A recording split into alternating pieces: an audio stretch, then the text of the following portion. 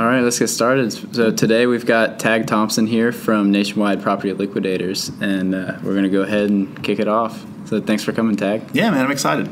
Yeah. So awesome. Go ahead. Well, Tag, if you just start telling our members kind of where'd you go to college, kind of what you were studying, and what you kind of, I don't know, what did the direction look like from when you were in college, and what did the direction look like you were looking to do? Kind of fumbled my words right there, but no, I got you. Do you kind of get what I'm saying? What were you looking to do? What was your path? And then where did you actually end up? How did you find real estate? Yeah, well, it definitely wasn't real estate. I grew up incredibly poor, and the idea of even home ownership was just way outside of like an idea of what I thought was possible.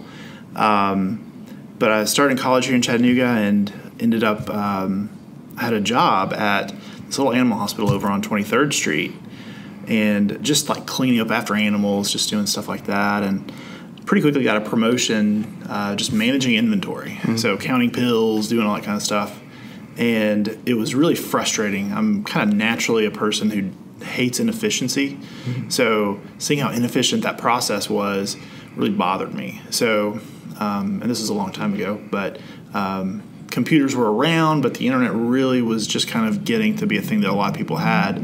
So most places didn't have a software that ran their company. So they had paper files and all stuff like that. And my roommate was a computer programmer. So I was telling him how frustrated I was that this whole process was so inefficient and took so much of my time. And he said, man, I can build a program that'll help you categorize all that stuff, manage your inventory so that when it's time to order stuff, really just print a sheet off and hand it to him. So he did that literally just because I was lazy, right? I didn't think anything about it. It was just a thing to make things easier for me. And one of our vendors came in one time, and I printed off the sheet and handed it to him, and he was just blown away at how quick and easy that was. So a few weeks later, he brought some executives from the company down, and they offered to buy that software from me. So the first company I sold, I was 20 years old, and I had no idea what I was doing. They slid a check and a piece of paper across the counter and said, hey, like, sign this, and we own the company. So they own the software. So that's what I did. Looking back, it was a huge mistake. I sold that thing for nothing. But at the time, it was a life-changing amount. I made $5,000, right? So I literally quit my job. I thought this was, again, from my perspective, $5,000 was just this ridiculous amount of money. It is a lot of money, but not enough to quit anybody's job. So, yeah, that was the first time I really realized that you can make money kind of outside of a normal, get a job, do a thing, get paid for it. So from that point forward, it was really hard for me to even keep a job because I was just constantly had that thirst for building something new and then selling it. So for entrepreneurship. Yeah. Yeah. So I ended up taking forever to get my undergraduate degree, mainly because I was always on to some sort of thing. Ended up getting my undergraduate degree in 6 years. So I really found a love for economics. I mean, that's kind of my educational background. So I went from there, ended up getting a master's in applied economics after my undergrad degree, and used that as kind of the basis for how I chose businesses to be involved in. So that first little piece of software I sold turned into opening a coffee shop, turned into a clothing store, turned into a data center, turned into multiple software companies, and all that was going well. Ended up, because I kind of started in an animal hospital, I kind of knew how it worked, so I started opening animal hospitals. And over time, I opened and sold 11 different animal hospitals. And I got rid of the last one in 2017. That's when I finally kind of vested of all that stuff, and was really just kind of looking for the next thing. And my complete experience with real estate was just really with my personal homes. And we had actually done well. I'm kind of a handy guy, so we'd flipped all the houses that we lived in, for years. Every single house we lived in was a fixer-upper, and we fixed it up and sold it. And we had done well with that, but it really never crossed my mind that there's really money to be made in real estate. Until I met my friend and now partner, David Olds. We met through a local charity we're both involved in, and just developed a friendship. We started traveling together, and we were in Asheville at one point, and the Airbnb that he had booked was like 2 hours, maybe it was me that booked it, I don't remember, but it was 2 hours outside of Asheville for some reason. So it was a big group of us going. Mm-hmm. So there was this 4-hour drive back and forth to our Airbnb. And he told me about contract assignment, real estate acquisitions through contract assignment. And I didn't believe him. I was like, what are you talking about? Like, you can't do that. Like, how is that even a thing? So I was just really fascinated with the idea of contract assignment. Mm-hmm. And so, again, my brain went to work immediately on how can I do this thing that traditionally has been more of a side hustle in the real estate world. And to me, I'd tell you, it is the best side hustle anybody can have. Like, it really is. Like, the barrier to entry is so low getting into wholesaling, and yet the returns can be so big. It's a really, really good thing to kind of get your foot in the door. The problem is nobody at the time had really turned that into a business. It was typically college students or maybe a husband and wife team that did wholesaling. There weren't really wholesaling businesses. So, but that's my background, was creating businesses. So I talked to him, finally convinced him to jump into this idea of creating a structured and systemized wholesaling business. So we did that at the end of 2017, and we're in our offices here in East Ridge, and things are going really well. We're definitely probably the largest wholesaling company in the Southeast. But things have gone really well. Like, we've been able to scale, and now we buy, sell, wholesale properties all over the country in 38 states. Wow. So, yeah. Well, Tag, you mind if I take you back a little bit to the animal hospital? Yeah. What was it like, bringing those resources together and starting the animal hospital? Can you kind of describe the situation of how you kind of built the team to do that? Or did you do it by yourself, or how pretty much everything I've done with businesses has been just like I started with the business I'm with now, has been kind of an idea and being able to take an idea and then find partners that we can kind of fit together. And in the animal hospital world, it was especially unique because it requires somebody to have a pretty high level of education and expertise and skill. Mm-hmm. You've got to have veterinarians. I mean, they're just like doctors. They have a lot of education, a high level of skill. So bringing people that have that skill level to agree to partner with somebody like me who doesn't have that skill set, basically let me be their boss, was really difficult. But I found that very early on, some very early mentors that I had, a lot about culture creation and organizational behavior and making sure that the environment you're creating is a healthy one. And if you do that, you'll be surprised how quickly people around you will get on board with whatever your mission is. Mm-hmm. So I've been able to kind of do that in all the businesses that I've tried. But because I kind of came from an environment where I didn't really know what to do, I've kind of just had to figure it out. Like, I tell people, I fell ass backwards into kind of every opportunity that was in front of me. And I've been lucky enough to have the right people in place that help me accomplish those things. Mm. So. And what kind of mental barriers did you have to break through along the way? Yeah, stupidity is a big one. I've been really lucky that, again, I had some really good early mentors that helped me see things a lot faster than I would have if I had done them on my own. The first mental block you have to get past is when people tell you something is impossible, right? And luckily, my personality is a little bit like, tell me if it's not possible, and I'm going to figure out a way to do it anyway. Mm-hmm. But when I started going into the animal hospital world, a lot of people said, well, you're not a veterinarian, you can't do that. Like, a lot of people said legally you can't do that. So in some of these situations, I actually had to go to court and fight for my ability to own an animal hospital. So there's a lot of people will tell you can't do something. Mm-hmm. I mean, if you're in real estate, there's going to be a lot of people that tell you that for a lot of different reasons. Because in real estate, there's a million different ways you can be a real estate investor. I mean, it's almost limitless. Mm-hmm. I mean, what we do right now at my company is contract assignment, but you can fix and flip. You can do condo conversions. You can do land development. You can do debt. I mean, there's just a million different things that you can do in the real estate space. Mm-hmm. And if people don't understand that particular investment strategy, a lot of times they'll tell you, oh, you can't do that. Like that doesn't work, or like that's very risky. So you will have a lot of people constantly telling you can't do something if you choose that entrepreneurial path. In fact, if you look at the definition of what an entrepreneur is, it's a person who finds significant resources to start something that isn't kind of an established business. So I'm not opening a Smoothie King or a McDonald's. Like, you're starting something from scratch. Yeah. Like, you're building something and using your own resources or other people's resources to try to get that off the ground. So when you're in that kind of situation, you have to get very used to very early on people discouraging you. I mean, it's just very common. I mean, your parents, your friends, family, everybody there will be some people in your life that will always tell you either you can't do it or it's not wise. So that's a big problem.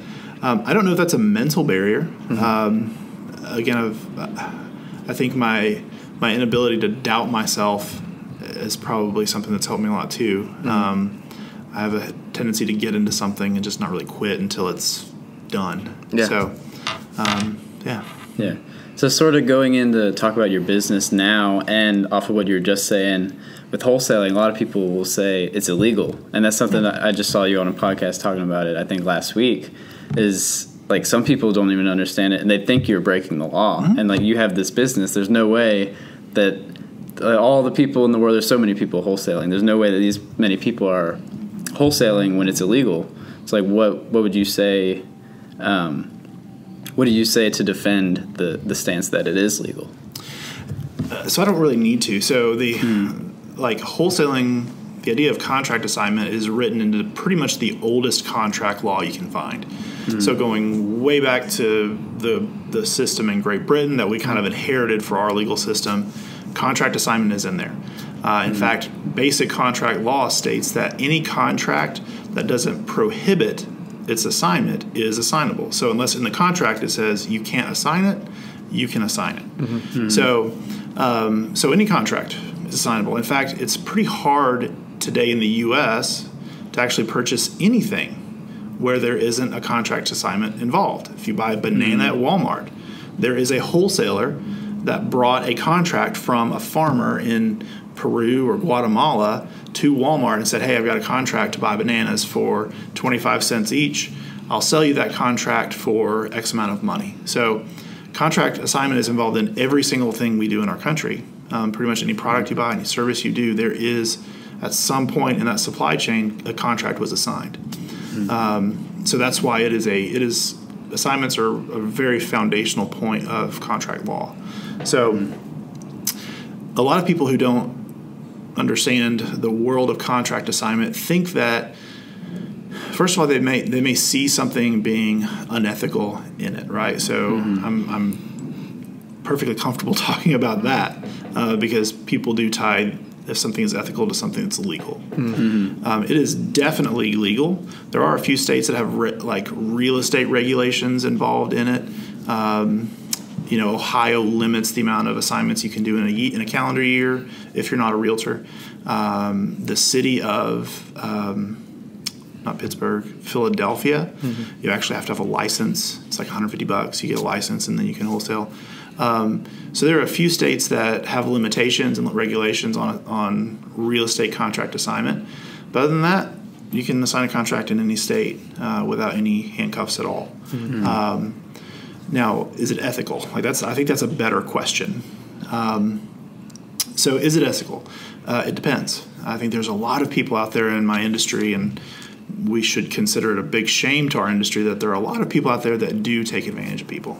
There are some wholesalers that it's their practice is basically fraudulent behavior. There are a lot of wholesalers out there that, and if you don't understand what wholesaling is, basically you're going to a seller who is in a situation where, for whatever reason, they either can't or don't want to list their property on the MLS with a realtor.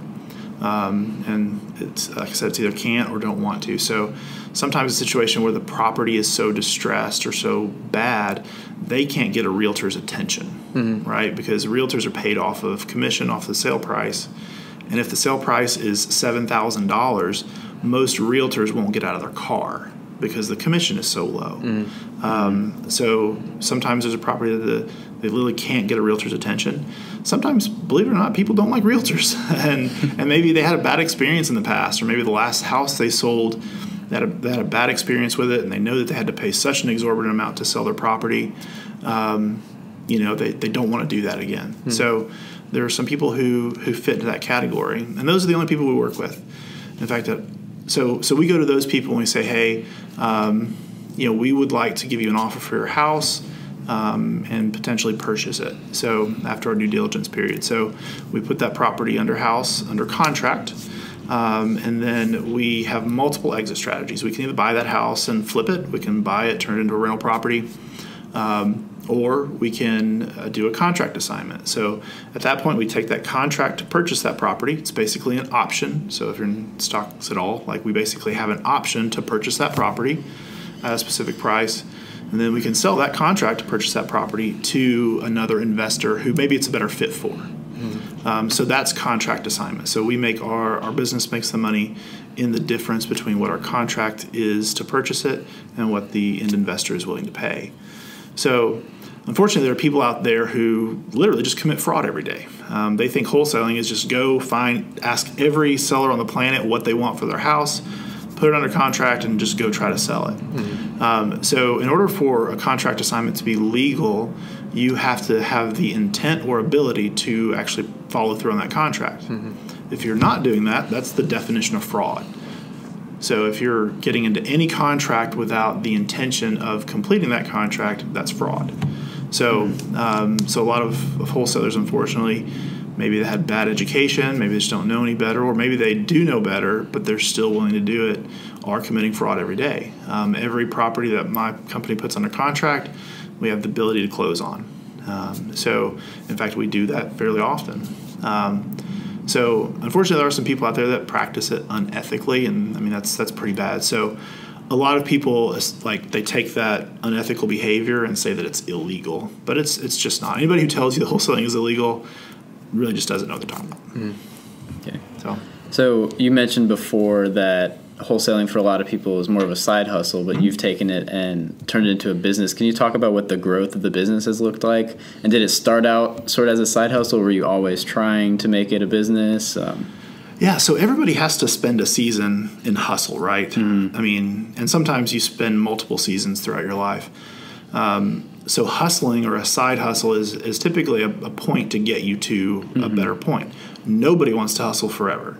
There's some people who might say they do, but they don't. Nobody wants to work 1 million hours and be filled with frustration all the time. But taking a side hustle to a business is typically pretty difficult. If you think about most side hustles, I'm an Uber driver or I'm Instacart.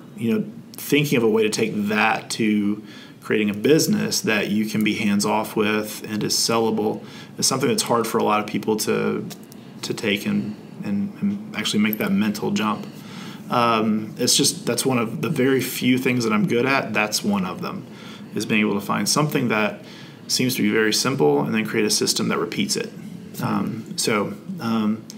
There are tons. I mean, almost every day, even just in a small area like Chattanooga, I meet a new person who is into wholesaling, you do.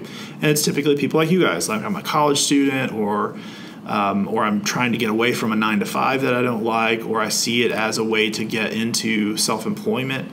And all of those are awesome. They really are. I really do see wholesaling as pretty much the best side hustle you can do, because your potential to make a large amount of money in a short period of time is really good. So if you're doing, let's just say you're an Uber driver, sure, you can make $50 in a night, but that's not going to get you away from your 9-to-5. But in wholesaling, man, you might have to work 3 months to get a deal, but then somebody's going to hand you a check at one point for, anywhere from $5,000 to $30,000 at one time, one check. And for a lot of people, that's the push they need to get them outside of whatever situation they're in. And that's the hustle season, right? That's the season where, man, I'm doing all the grunt work that nobody wants to do. So for the potential of getting that one check, so that it pushes me outside of, my 9-to-5 or whatever. And that's the hustle season. And unfortunately, a lot of people don't know how to get outside of that. And in any form of investing, there's always two cycles. There's a buy cycle and a sell cycle. In every investing strategy, there's always buy and sell, right? Well, in real estate, your cycle's pretty long because it takes time for a closing to happen. So we call it the cycle of death, because what it really does is you get a deal, right? And you're really excited, and you work for 3 months to get that deal closed, and then you get a lot of money and you're really happy, but now you don't have another deal. So now you got to work 3 more months to get another deal, to get it to close. So you just kind of end up in this consistent cycle of I'm rich, I'm poor, I'm rich, I'm poor. And you can never break out of that. Well, what we were able to do is break that cycle by splitting up that cycle into multiple divisions. So when we get a deal, when one of my acquisition managers gets a deal, they're not thinking about anything else. As soon as that contract is signed and they've handed the seller off to our transaction coordinator, their focus is on the next deal. So they're immediately going on to the next one. And I've got 4 or 5 of those at a time that are constantly putting new deals in. So we've created a system that, when that happens, then it goes off, and then we're selling those deals. So we still have a cycle, but the cycle is multiplied so that it doesn't feel like there's a start and a stop. So yeah, that's the way you take any side hustle into a business, is by basically breaking apart that cycle and creating a system. So, and we've been lucky enough to be able to create one now that really doesn't take any operational, like I don't have, my company runs whether I'm here or not. And that's kind of the goal all of us want to go to as entrepreneurs. Cool. Absolutely. Saying something about when David started telling you about assignment contracts when you guys were in North Carolina. So right off the bat, because just off your personality, you're thinking, how do I make this systemized? Just right off the bat, were you thinking like that, or did you guys, take a few months and just kind of go in that 3-month cycle, or was it just kind of right off the bat? Well, no, I'm pretty sure that one round trip, I went from not knowing what I was doing to now I know what I'm doing for the next 10 years. Yeah. So, no, it was very quick, and that's kind of the one skill that I have, and I really encourage you guys. There's I don't even know if it's a book right now, but there's actually an old book called The 5 Dysfunctions of a Team. Pat Lencioni wrote that book. Well, he just kind of came out with a new program. I don't think it's a book, actually, but it's called The 6 Working Geniuses. And it basically, you can isolate if you look at a system, like what part of the system are you good at? And I won't go through all of them, but the first one's wonder, which is basically your ability to think something out of thin air, right? So just out of thin air, I came up with a concept or idea. That's actually not mine. A lot of people think it is, but it's actually not. I'm not really great at that. I can do it if I have to, but I'm not great at it. Mine's actually the next portion, which is called invention. So what I'm really good at is taking your idea and putting it into a system that produces a consistent result. I'm also not good at the execution of that system. So And that's one thing. I love college students, especially to be able to talk about you're at such a good season of life because it's such a low risk for you right now. Right. You can take immense risks. I'm 40 years old. I've got 3 kids. Across all my companies, I've probably got 30, 40 employees. I can't take big risks right now. If I take a big risk and something falls apart, I've got a family, I've got people that count on me. But you guys are at a point in your life where, man, you can take a huge risk. Right. If everything falls apart, you just move back in with mom and dad. Yeah, you just start over, right? You didn't lose that much to begin with. Anyway. Yeah. You got so much time. And, man, I'd give anything to go back to that point and tell myself that.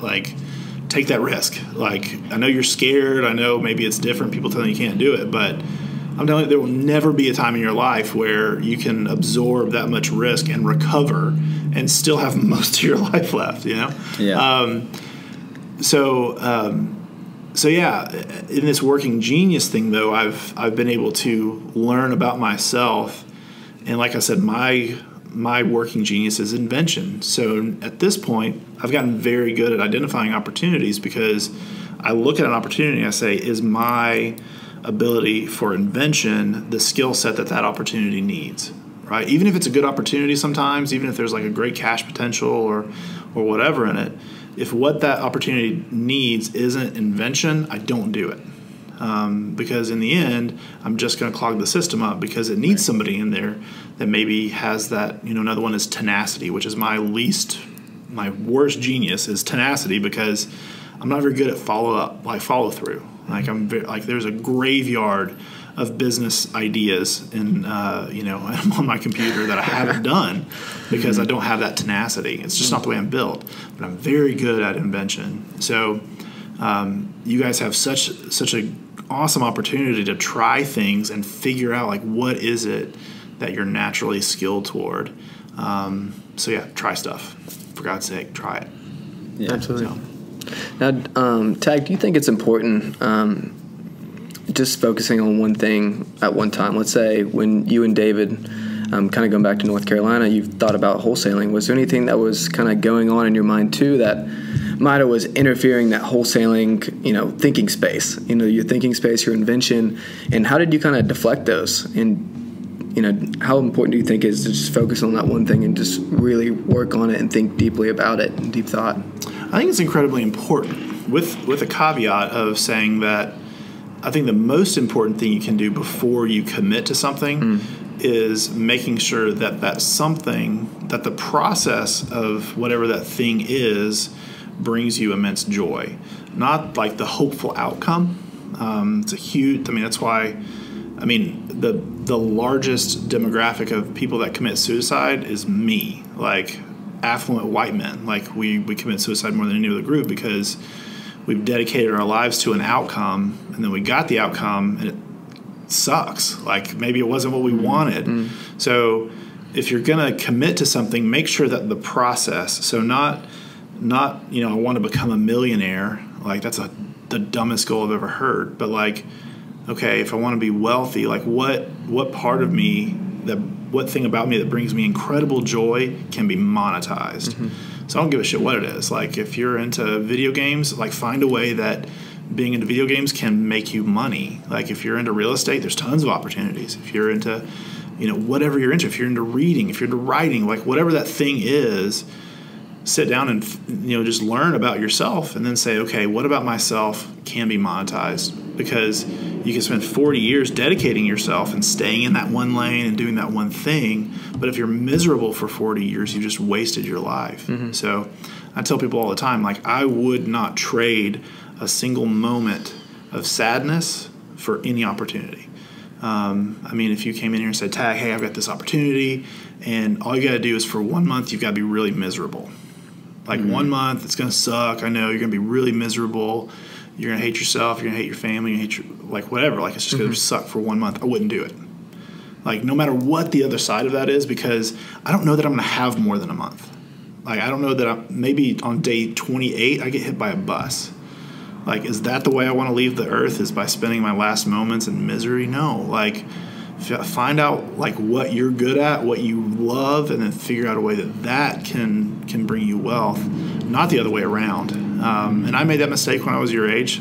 Of course, I was okay, what career path? I'll look around and see who has the nice car, and I'm okay, what do you do for a living? I want to do that. No, that's the opposite. It's kind of comparing yourself to the other person. Yeah. Because whatever they do, you may hate it. So why in the world would I dedicate a minute of my limited life to doing something that I don't enjoy, even if it gets me a nice car at one point? That's one of the biggest problems in our society, especially as men.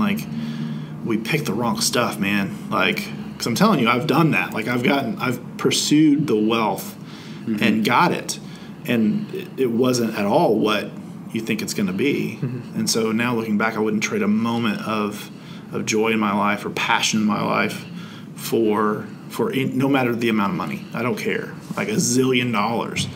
I would not trade a day of happiness for $1 zillion, and I mean that. So yeah.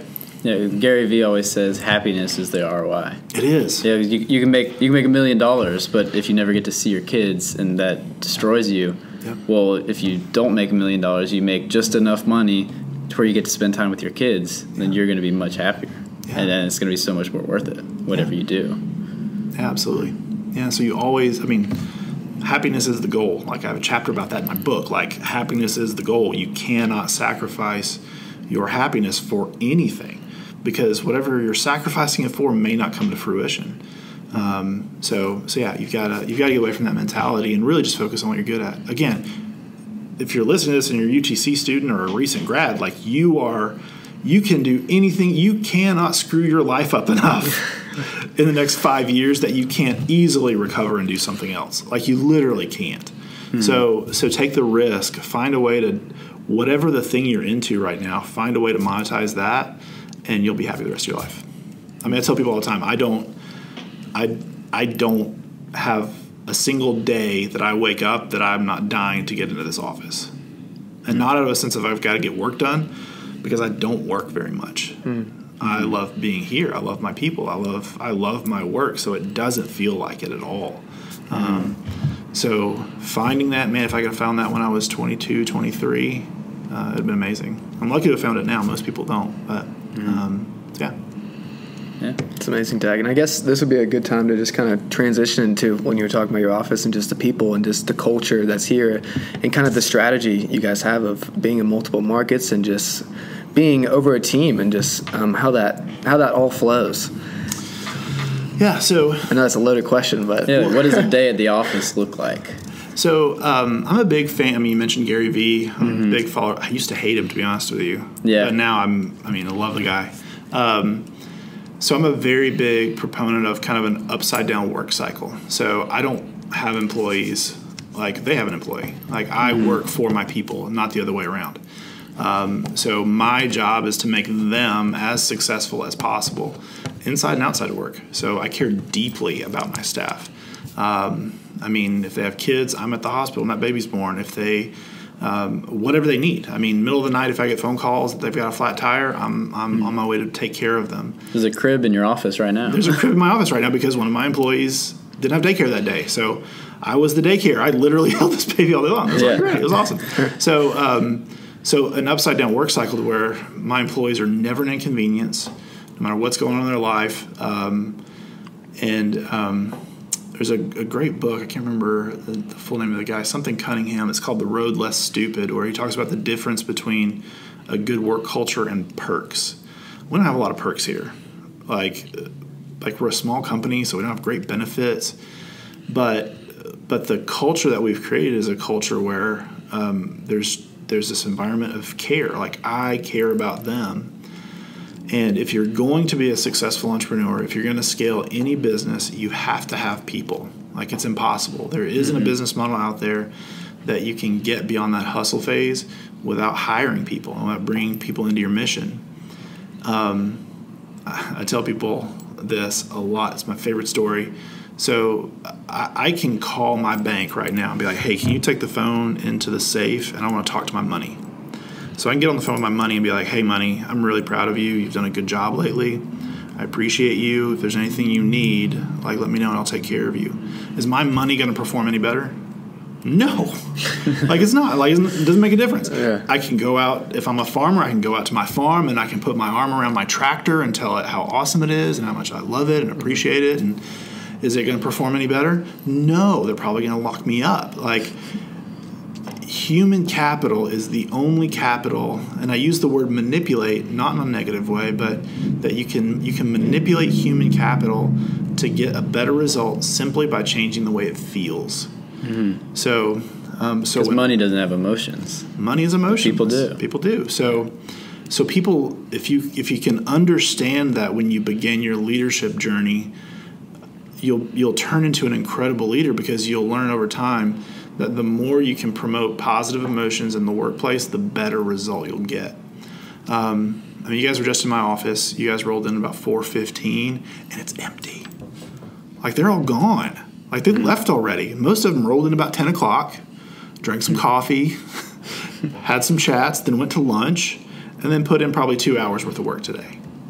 But I would put that 2 hours worth of work of my people up against anybody's 8 hours of work. I promise you I would. Like I would, and I have before. I've other players in the industry that are kind of doing similar volume. I show them the input that my people do versus the output that we get from them, and it's crazy. I mean, the amount of quality work that I get from them is amazing because the culture I've created is one of caring, compassion, empathy, and they work harder and they get better quality work during that 2 hours than most people would get in 8.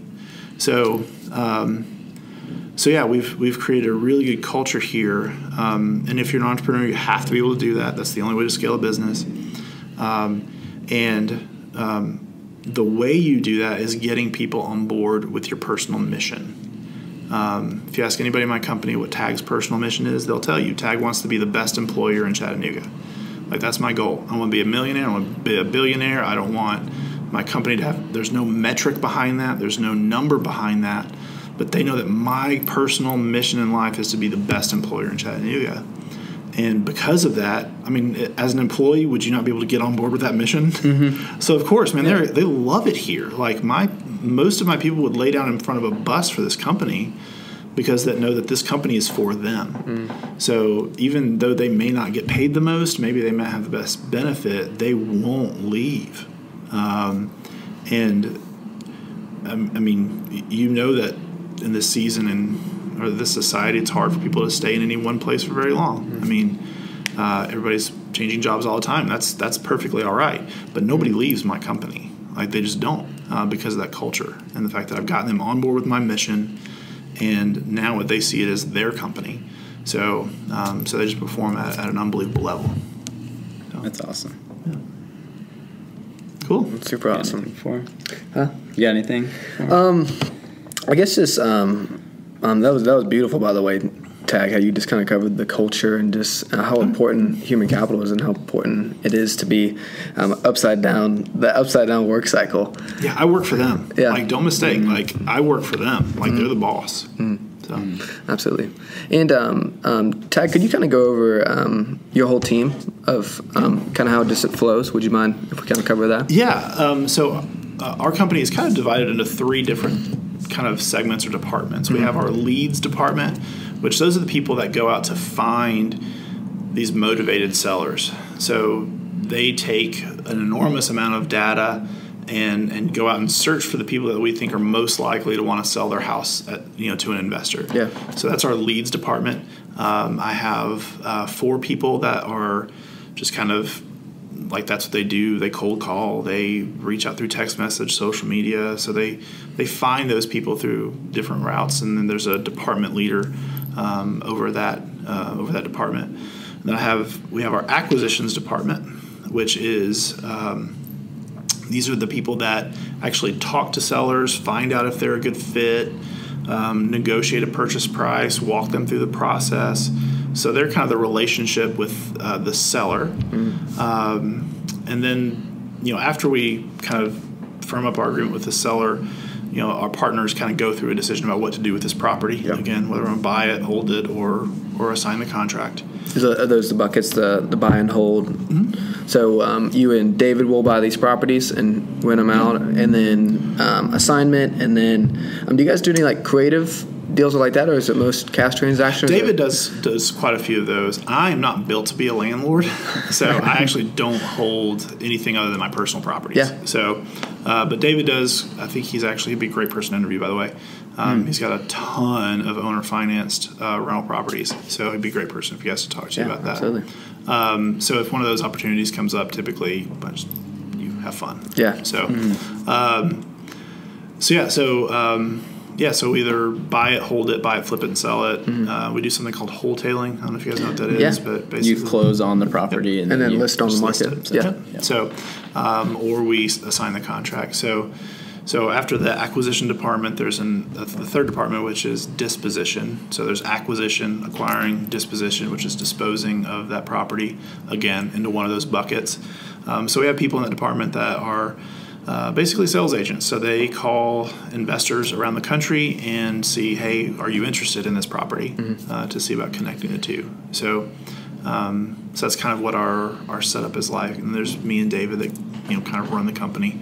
Yeah. I lead the leads department and the acquisitions department, and then David leads disposition. That's awesome. So is kind of the leads department, the generating of the leads, almost like the dispositions department, where you guys are kind of prospecting investors and building relationships and just building rapport through there? Or there's an interesting dynamic that's different about the two that makes it to where the two sides really don't overlap, even though they both kind of do the same thing. Because when you're talking to a seller, you need less of a sales personality and really more of somebody who's actually looking out for their best interests. Is selling to an investor the right thing to do? So it's really more of a customer service role than a salesperson. In fact, I've gone through hiring every different type of personality for acquisition managers you could imagine, and the salespeople never work because people can sniff out a salesman very quickly, and most people don't want to sell a home to a salesman. They just don't. So all of our acquisition reps are, they're sweet, they're kind, they don't rush people, they're there more to educate them and see if this is a good fit. Yeah, so, they're a problem solver. They're not selling anything. Yeah, they're not selling anything. So, whereas on the disposition side, those are salespeople. They're talking to investors who love to negotiate, who love to barter, so those people need to have a different personality. So, even within our company, it's almost like we have two different companies. So, even within kind of how our culture is, our disposition culture is different than our acquisitions culture. So, our dispo culture is a little more like sales oriented and a little more urgency and kind of that kind of environment. So yeah, that's kind of the way our stuff's broken up. Yeah, that's fascinating. Yeah, that's awesome. What were you going to ask a question, Tim? I was just going to say, if we're ready to dive into advice, I have a question. If 18 or 20-year-old Tag was sitting at this table and he told you he wanted to have a career in real estate, what kind of advice would you give to him? That's a tough question, but I think it'd be a lot of value to the listeners. If he wanted to be involved in real estate, can we change that to any 18-year-old and not me? Because I'd have some pretty specific advice. But because for me personally, I would probably say don't go into real estate. But that's not the advice I would give to most people. If you're younger, especially, and I'd also ask, is it when I was 18 or is it 18 today? Today. Okay, so if anybody wants to get into real estate investing today, you need to do it.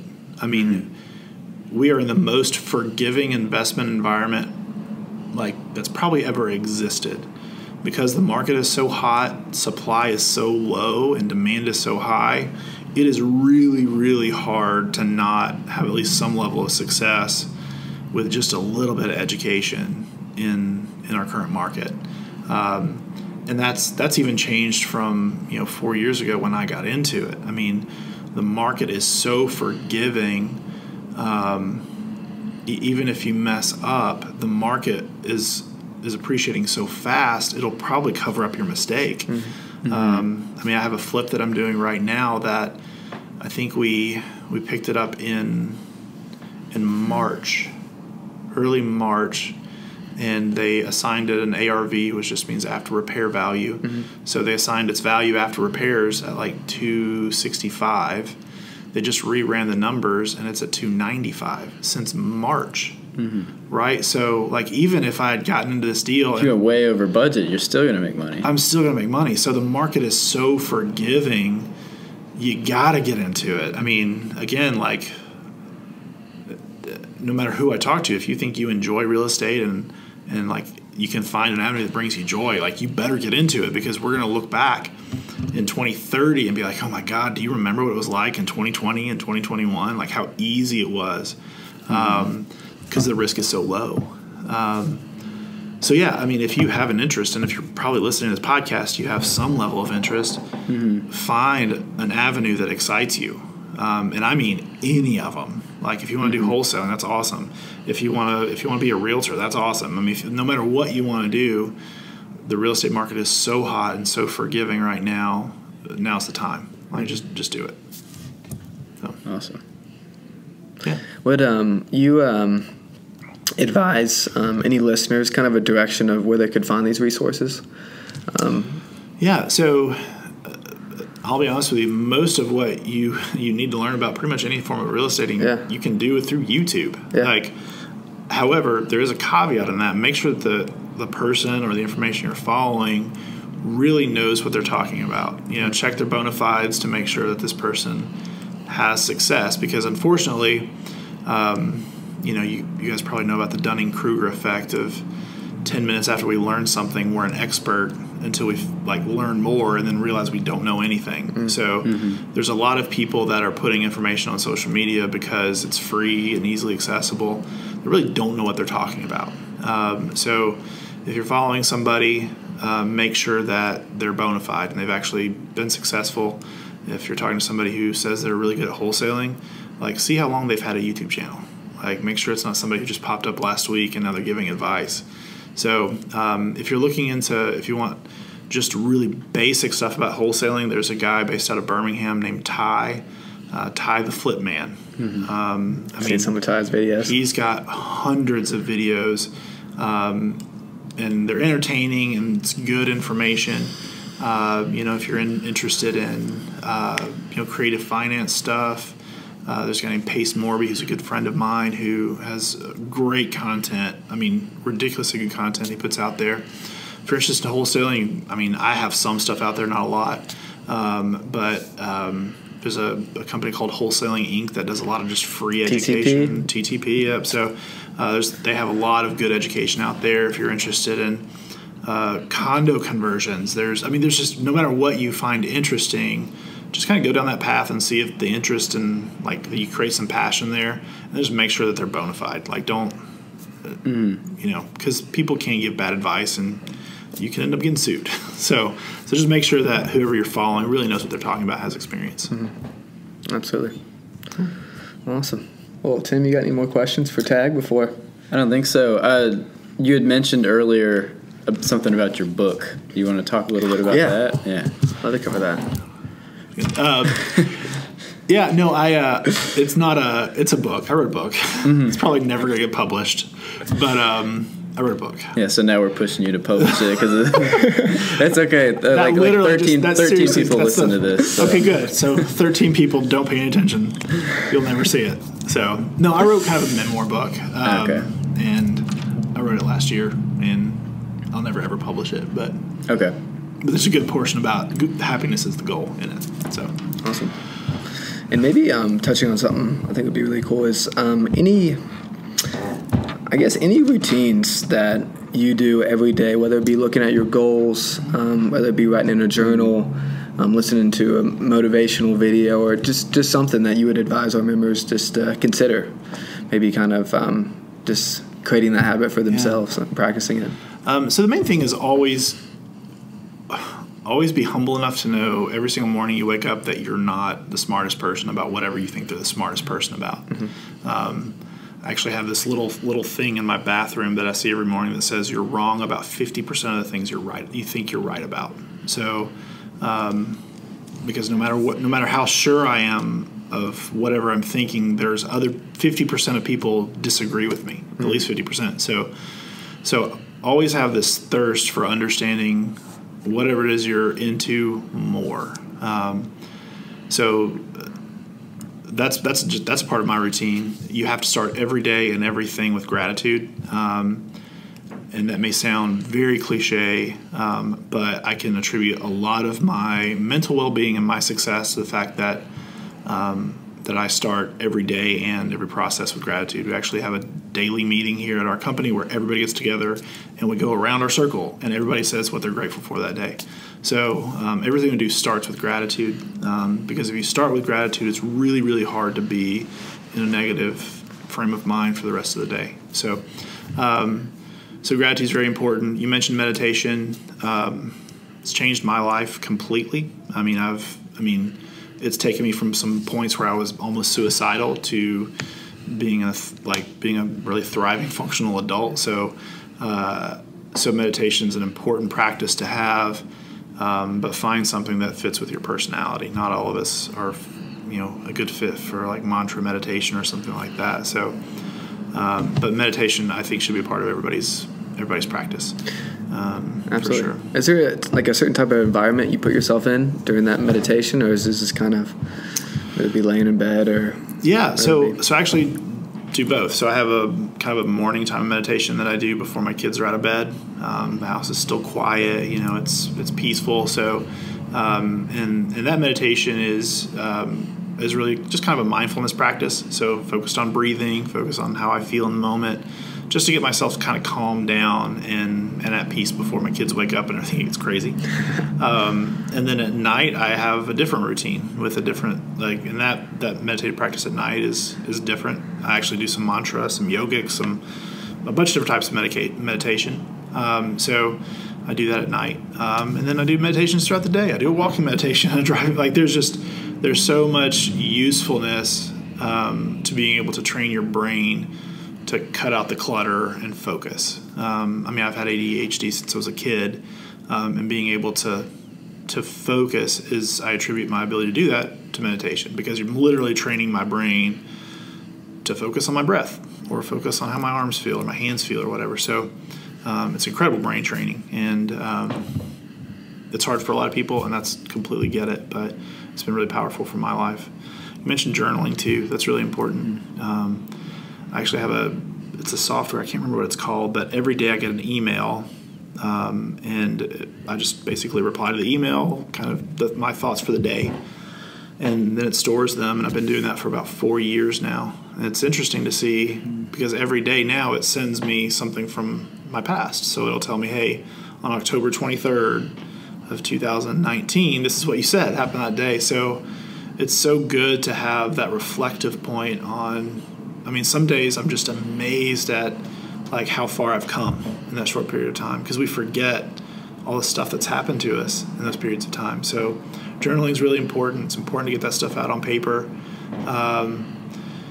Social time is really important, and when you're y'all's age, that's hard to not be social. Let's be honest. But as you get older and you get more responsibilities and families and things like that, it's easy to isolate yourself. So, I actually have a social routine that I force myself to make sure I have that human connection. It's really important. So. What about goals? Do you write down your goals and keep track of them? Because J.D. Frost is really big on goals. He tells everybody, write your goals down twice a day. Just keep track of everything, and because if you want something to happen, you need to write it down. Is something that he says a lot. Yeah. We never. Michael Hyatt says we never drift toward intended purposes. So we get to where we want to go because we're focused on it, and we try to get there. So we never drift in that direction. Yeah, I do. I have a journal that's open on my all day long that has both my 3 tasks for the day as well as my overall goals. And I'm a little older in life to where my goals are less quantifiable than they used to be. My goal for 2021 is to be 20% happier than I was in 2020.